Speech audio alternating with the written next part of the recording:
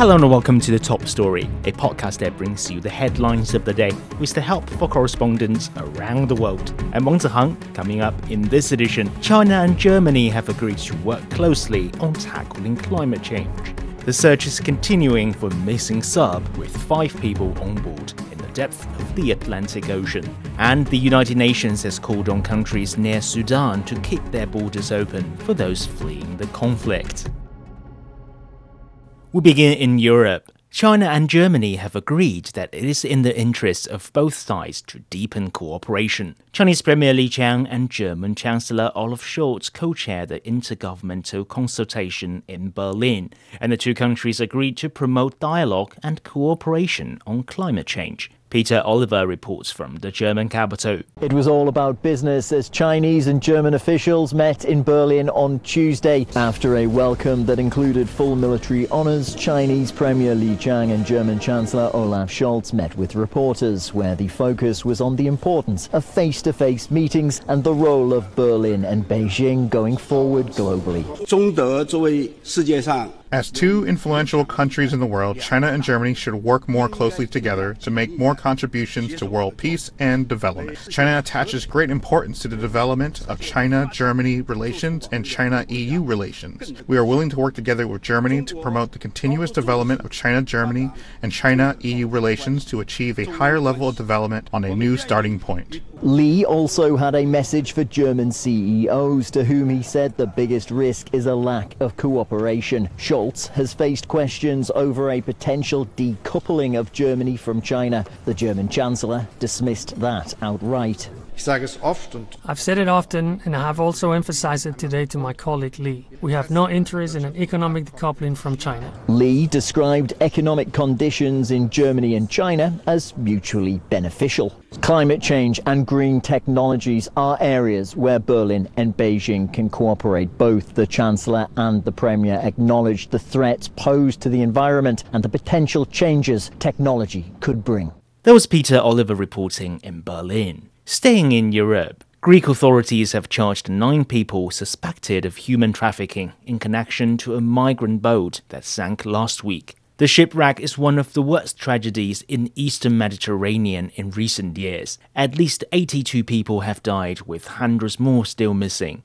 Evangelos Sipsas has more. While this should be a day for celebrating and embracing those who have begun new lives, this courthouse is a sad reminder that not everyone is lucky enough to pursuing that dream. After having been given 24 hours to prepare their response to accusations that they commanded the fishing vessel, the 9 accused are testifying on Tuesday. But questions still remain over the response from the Hellenic Coast Guard and what responsibility the authorities should shoulder for the tragedy. Reports indicate that some of those on board did reject offers of assistance and in the hope of pursuing on to Italy. But testimonies from survivors indicate that the Coast Guard appeared reluctant to act until the very last moment. From their side, the Greek Ministry of Migration is calling for more EU solidarity. We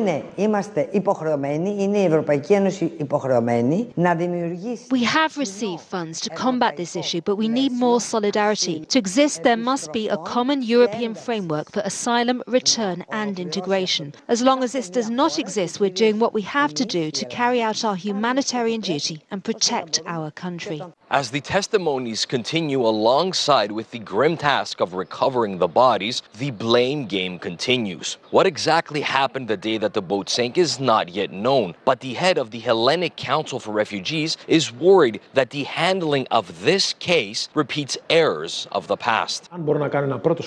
However, if I can make a first comment, unfortunately, the way we've handled it for the moment, the authorities, the Coast Guard, whom every day put something in because there was no rope, suddenly there was a rope. There was no rescue attempt. Suddenly there is a rescue attempt. All this is relevant and reminds us a repeat of a very bad case in which Greece has unfortunately been recognised as responsible. So far this year, hundreds of thousands have tried to cross to Europe via sea or land, hoping for a new life. Those who crowded onto the unstable fishing vessel in Libya will know difference. And like so many others before them, those hopes have ended in the worst imaginable tragedy. There was Evangelos Sipsas in Greece. Turning to North America, time is running out for the submersible with 5 people on board, missing in the depth of the Atlantic Ocean. Their oxygen is expected to last until Thursday morning. An internal US government memo says search and rescue members have heard banging sounds from depth of the Atlantic while looking for the vessel. Rescue teams are working to pinpoint its position. The submarine was on its way to view the wreckage of the Titanic before it lost contact late Sunday with the mothership. Philip Crowther reports from Boston. Any news, good or bad, will come most likely from here, from Boston, where the Coast Guard is based. This is where they held a press conference. We hope that we will be getting an update again, but information is few and far between. All I can tell you right now is that there has been no sign of life detected so far, at least officially. That is what we're hearing from the US Coast Guard. The US Coast Guard is leading this operation. It's an expanding international armada of ships, but aircraft as well, who are scouring this part of the Atlantic Ocean for any sign of this submersible, this one vessel as big as more or less a minivan with 5 men on board. It's that proverbial needle in the haystack. 10,000 square miles have already been searched by US ships, Canadian ships as well, planes as well involved in this search. 10,000 square miles, that's 26,000 square kilometers, a huge area, and at this point there is no sign of that submersible having been found either on the surface of the Atlantic Ocean or at the bottom of the sea. Well, at this point we know that time is running out, that's for sure. There's enough oxygen on board this very small vessel for those 5 men who are on board until, well, Thursday morning local time. So now whether this is a vessel that could have been trusted, it is probably too early to say, but there is criticism coming out of those who've been leading this expedition. And the leader, by the way, of the company that is leading this exhibition, the CEO, is one of those men who are on board this vessel, along with 2 members of a Pakistani business family, a British explorer as well, and a French Titanic expert. This vessel, of course, wanting to go to the bottom of the ocean to explore the Titanic wreckage. One of the big questions here is, where is this vessel right now? It's not just about this enormous area that we're talking about. The question still open is whether it is actually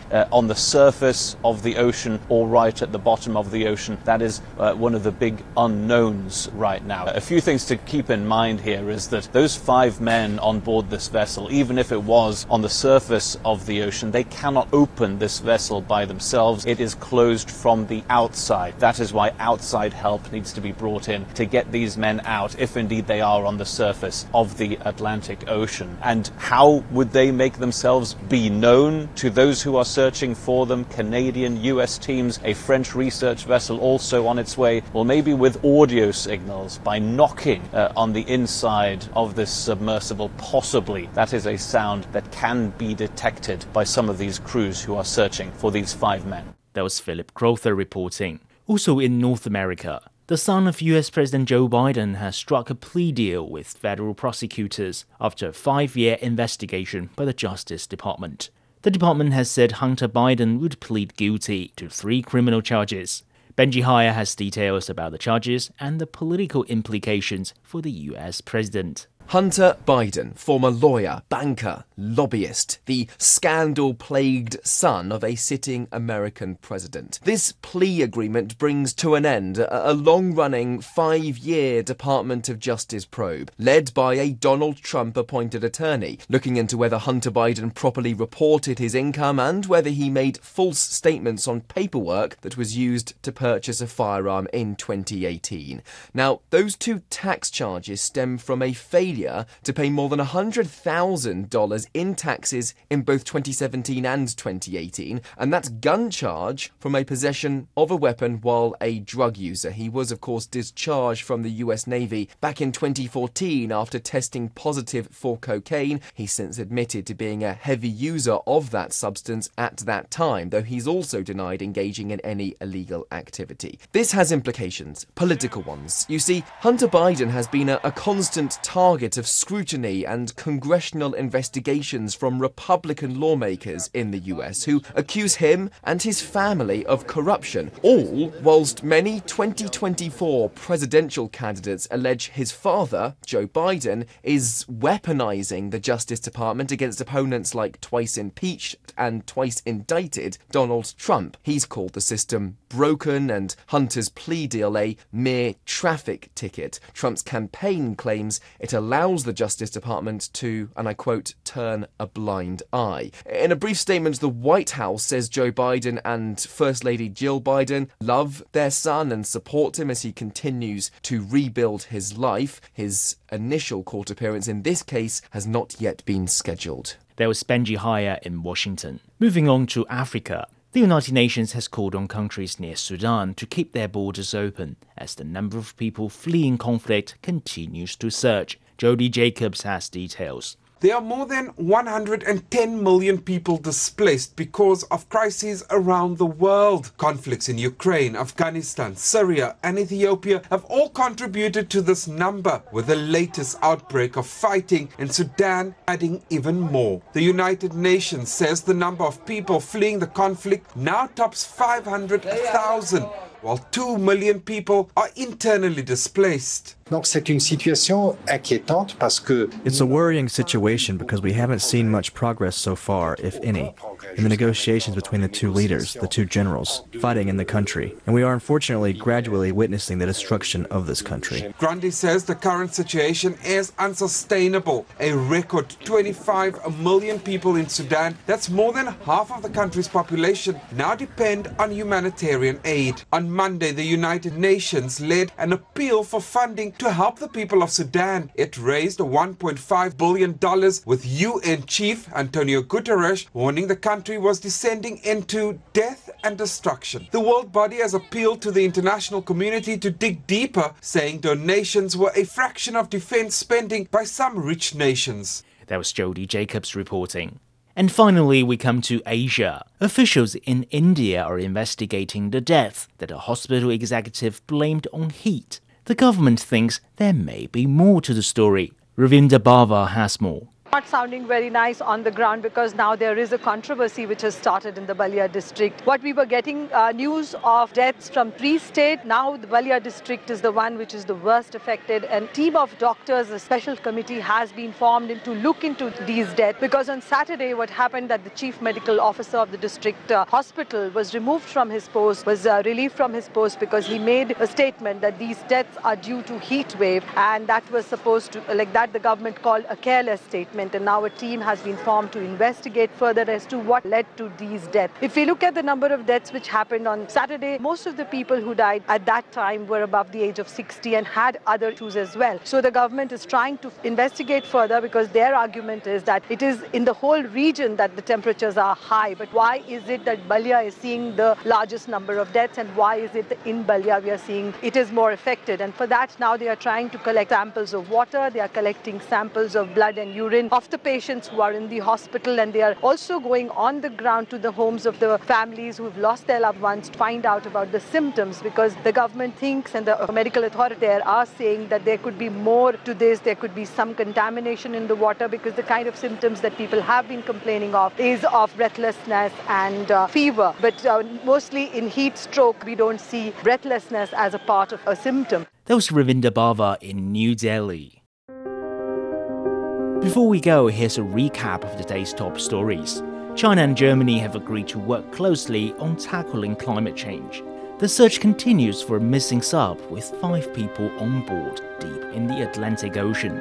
And the UN has called on countries near Sudan to keep their borders open, as many are fleeing the conflict. That concludes today's top story, which brings you world headlines every weekday. For more news in politics, business, sports and culture, you can subscribe to the Beijing Hour, a 1-hour news magazine program. We welcome and appreciate all ratings and reviews. I'm Wang Hang. Thank you for listening.